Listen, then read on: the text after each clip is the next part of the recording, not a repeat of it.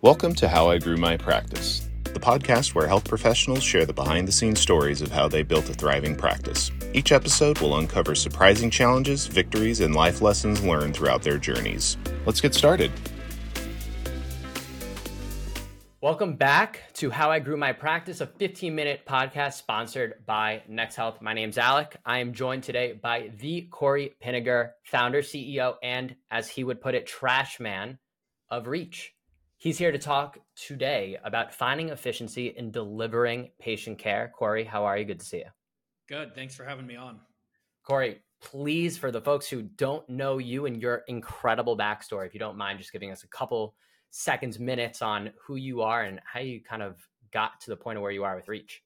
Yeah. So in one word, lucky or fortunate is the right word. But when I was at college, was a very early employee at Weave when it was 50 to 60 team members. And in December of 2016, while Weave was going through a downsizing of 30 to 40% of their staff at the request of their venture capital fund, I got the opportunity with my partner, Casey Henson, to purchase a small division within Weave. It was called Recall Solutions, and doing about $250K a year, $200K at that point, 4 team members. And Brandon and Jared Rodman, who were the founders of Weave, sold it to us for $1. No strings attached, no residual equity. But just got the setup of the lifetime. And I think the most important note is I went to my dad when we got the opportunity, and I was like, Dad, listen to this. We can buy a recare scheduling company for $1. And I really respect my dad in business and life. And he's like, this is the worst idea I've ever heard. And so every day for the last 6.5 years since then, I've worked to prove him wrong. And we've been really lucky. We've grown to a couple thousand practices, a couple hundred team members. And our goal is to provide seamless services that gives dentists more peace of mind, less stress and responsibility at the front desk, and also better healthcare. We believe if we do those three as a brand, our company, our financial growth, our results will be taken care of by focusing on the practices, front desk staff, and patients. Cool. I mean, that is the first time you told me, that was one of the most remarkable stories I've heard about how somebody has kind of taken ownership of a company. But just for some of the viewers who may not know enough about Reach, can you give us a little bit of background on just the service that Reach is providing to those thousands of practices across the country? Yeah, really good question. So there's 3 services that we provide below it all. What we're focused on is helping practices run more efficiently. So number 1, we have an answering service or a scheduling service. The data behind that is 32% of all phone calls that go to a dental practice go unanswered. And the myth behind this that I just want to talk about before we hop into greater detail is most people are like, oh, I need an after hours answering service, or I need a 24/7, 365. We're open Saturdays and Sundays. We're open till 10 p.m. I can promise you, before you need to go after hours, need to look at those busy times during the day where your staff doesn't have the capacity to answer all of those inbound phone calls. When you're doing your morning huddle, people are often driving to work. That's when they think, oh, I got to take care of that root canal, or I need my 6-month hygiene cleaning. And so during that 8 to 9:30 window, phone calls are missed at a rampant rate. During the lunch hour, when staff is at a reduced capacity, patients actually call in at a higher capacity. And then at the end of the day, that 3:30 to 5:30 period where people are wrapping up, picking up their kids from school, calls come in at a higher rate, but practices are wrapping up their day. And so what's so fascinating is these dental practices, which really are small businesses at the end of the day, are built to handle the inverse of capacity. People are just getting started in their day when they're most busy. And that's not the dental practice's problem to solve, where it's like, oh, our front desk, yeah, she just needs to pick up the phone call more. That's not realistic. Is how do we build systems that help these practices run more efficiently so that the front desk team member is not doing 20 things and that patients are actually getting taken care of?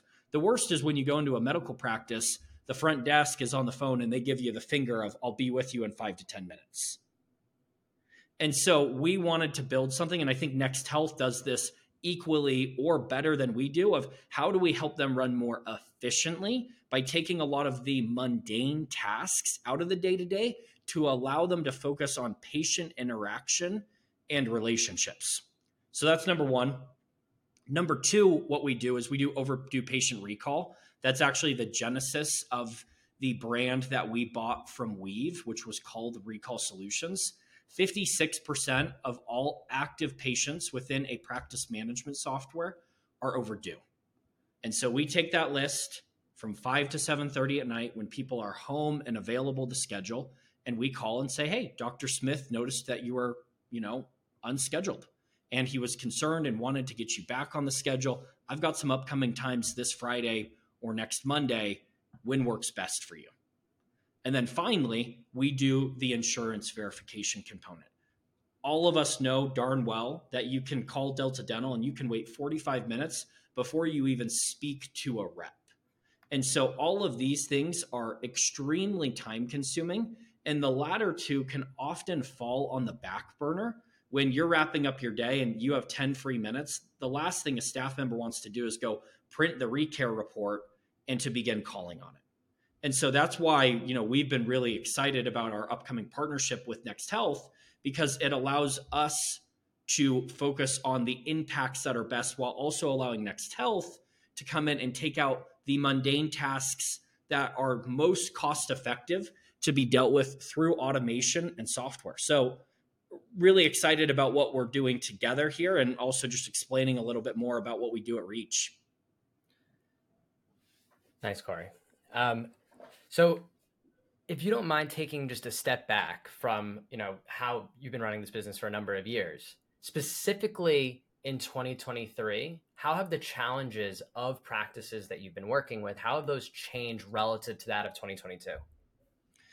So 2022 for us, and even elements of 2021, were purely focused on staffing shortages and increasing rates of the cost of office managers, dentists. Inflation was beginning to push up, and retention was an issue.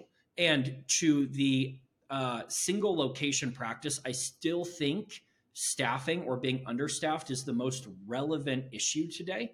From my view, and I get to sit in a really unique seat where I get to talk to small dental practices every week and your largest 5 DSOs in the country, I am beginning to notice a shift where the economy is beginning to take a change, and also the cost of debt is becoming different. So I think over this year, what I would be aware of is, okay, how do I get staffed? Not only because I'm understaffed, but then how do I run my practice as efficiently as possible so that I can be producing the cash flow I need to weather any storm? And so I think, what we do at Reach really focuses in on that, where if your marketing dollars and your goodwill is creating calls, can we be answering those? Can we be scheduling those?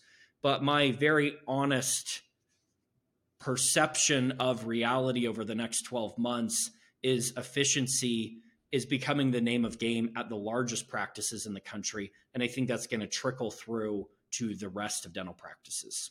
Yeah, we hear the same thing at Next Health, just like the number of practices who are worried just really about the topic of labor and finding great help. So I guess my question here, Cory, is it makes Reach sound almost obvious, but what is the common pushback that you hear with practices who say we're not actually interested? Why wouldn't they be interested in something that scales with demand as patients are calling or not calling? This is a great question and very accurate, because turning over the driver's seat, the driver's wheel, to other people to handle interactions with patients is scary. And so many of us, including myself, have called MasterCard or Visa or a call center where you have a really crappy experience, to put it lightly. And so for us, we're consistently focused on creating the perception and also the operational reality that people can have a delightful experience rolling through a systemized and scalable system. But most people, when they think of a call center or an after-hours service, think of someone saying, great, I'll take a message, Maybe they'll call you back tomorrow, and it really doesn't provide value. And so our a common objection is, I like the idea conceptually, but are my patients going to be treated well? Or is it better for me to send them to voicemail and call them back myself? For me, the only way that we actually overcome that is through consistent success stories. That makes sense. I think there's also just the stat that you shared before that 32% of dental calls do not get picked up. I think there's also just the element of empathy for patients who don't have time during their day to make a phone call for an important, whether it's a cleaning or an implant or an extraction, whatever it may be. So providing options to make sure that a phone call is going to be picked up after hours is super important. And obviously, as the next healther here, providing an option that they could do it themselves is extremely important. So I guess outside of just like the perhaps making the appointment, if you can give us a little bit more on the insurance verification before implementing Reach at an office, how much time are practices spending doing things in regards to claims and insurance? Like, just to share that with the listener, like how painful of a process is that for practices? So we don't do anything with claims, so I couldn't profess to know enough data Sure. to talk about it. But with regards to insurance, the crazy thing is every insurance company is also different. Some brands or some insurance companies, to get the relevant information, that you need to call. And as soon as you ask about 2 or 3 patients, they make you hang up and call back again. Some of them have great online portals where you can access all of the relevant information. And so by state, it varies because Blue Cross Blue Shield of Colorado is different than Blue Cross Blue Shield in another state. And so it is such a fragmented system that is built to, in my opinion, be as least helpful as possible to the dentist, because they know if you don't have time to call in and you don't verify a level of insurance, they're going to have to pay out less claim dollars. And so it takes a long time to reach a rep. Some of the companies are beginning to transform the level of information that they provide online. Our goal at Reach is to be that last mile of work. If you can get the information online that you need to mark the eligibility and know the needed information to properly serve the patient, that's the right option. And if I'm looking, I would say 24 to 36 months ahead, there will be a software company eventually who begins to solve the insurance verification game. Where we want to win as a group is there's still what I would call the Amazon delivery last mile. Software can get it so far, but someone's still got to take it to your doorstep and ring that doorbell. We want to do that last mile or that grunt work level where you're like, that could be 35 minutes. How can we, through our systems, be more efficient? And so we provide dedicated team members who know your practice management software. They work off your forms, and we're really there to do that last mile and heavy lift of work so that patients can get better and more access to healthcare, and that staff aren't busy for 45 minutes on hold instead of engaging with patients as they should be or missing inbound phone calls. Right. So then it shifts back the focus to, I think, the thing that matters most, which is getting patients indoor and making sure that they have somebody in the office really spending time with them and caring for them. What was really interesting about how you guys are, from a macro level, you're working with so many practices. You see so many of the small use cases pending different types of insurance. It kind of was the realization of, wow, like they must know all of the secret sauce of what it means to have like the right etiquette of scheduling on the phone, or what it means to be handling with each of these insurance companies. If you, for, kind of for our listeners here, can you give us what is the ideal call script to get somebody booked? Like, what does it mean to make sure that you can provide care at scale for all different types of practices? Like, how has Reach effectively done that? So this is a great question, and we are not the experts here. What do we want over time to become the experts in how to schedule new and existing patients, how to deal with insurance companies? Yes. But anyone who claims to be an expert in my eyes is not. It's the evolution of we want to continue to learn and improve every day. My actual feedback is scripting does not work very well. It's about creating guardrails and training and then being authentic within that framework. But you can call a practice and they go, "Thanks for calling Sunny Smiles. How can I help you?" And you don't express, they're saying all of the right things, but you don't sense them, the human being that you want to connect with, because you're about to go in and have your mouth open for an hour and a half while you get drilled on for a crown. You want that idea that this is a safe space who understands me. And so every practice is different. And you have to define, what does success look like? What do we want our interactions to finish? And then you've got to provide that training and framework. And then you actually have to get out of the way for allow staff to sound authentic through that. So it's more of training and accountability and process. Scripting, in my eyes, fails at scale. Makes all the sense in the world. Last question. I know we're coming up at time. We're just at the 15-minute mark. But I think what's really cool about Reach is providing a service that is people serving other people. There's tons of providers out there that are providing a software that helps improve patient care, similar to a Next Health, a Weave. How does your team work with all of these different softwares? How do you kind of implement and go into an environment where you're not intruding, but you're actually working side by side with all of this different software? A lot of training, a lot of division of teams, and then we have to access different softwares different ways. And so, below the scene, I'd love to profess that we've got incredibly sexy technology that integrates it and makes it all happen. But there's different ways. There's some practice management softwares we still need to remote access to this point.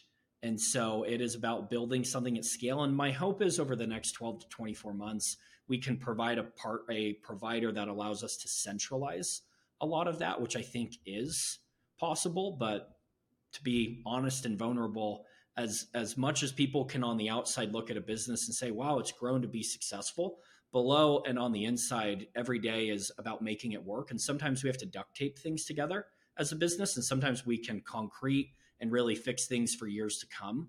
But we're a brand that's evolving every single day. And our goal, and me as a business owner, is to be honest and say, we're not a perfectly sexy engine on the inside. We just are in the pursuit of perfection, which we know is unobtainable, but we want to see ourselves win an inch or a foot most days or most weeks. I think this is a lot about yourself, but really about the culture you're building, setting up a team who is innately curious to figuring out and being willing to do the duct tape to figure out what actually scales. Last question for you, Cory. What are your last thoughts on just optimizing scheduling, delivering a little bit more efficient care in a market that we're just seeing some pain with in regards to labor? Yeah, I think every practice needs to take that strategy session where they look at themselves as a funnel, and the top of the funnel is marketing. The very bottom of the funnel is revenue and production being completed within the practice. And then you need to look at, where is there cracks in my hose or my funnel? Because everyone's different. Some could have ineffective marketing. Some could not have enough front desk. Some could not have enough providers to schedule for, or providers who are not administering and completing enough treatment. But as I believe efficiency will become the name of the game for the next 12 to 24 months, take that full step back out of the day-to-day, be honest about where your practice is, isolate your problems, and then begin to putting together a plan where you can solve that. Whether it's duct tape in the short term and concrete in the long term, acknowledging where you are honestly allows you to move forward better and is less stressful. Cory, it's been real. Thank you for joining the show today. I know we got a whole lot in, and I know our audience learned a lot about Reach and really what it means to deliver more efficient care. We'll definitely be in touch. Thanks, everyone. Thanks, Cory.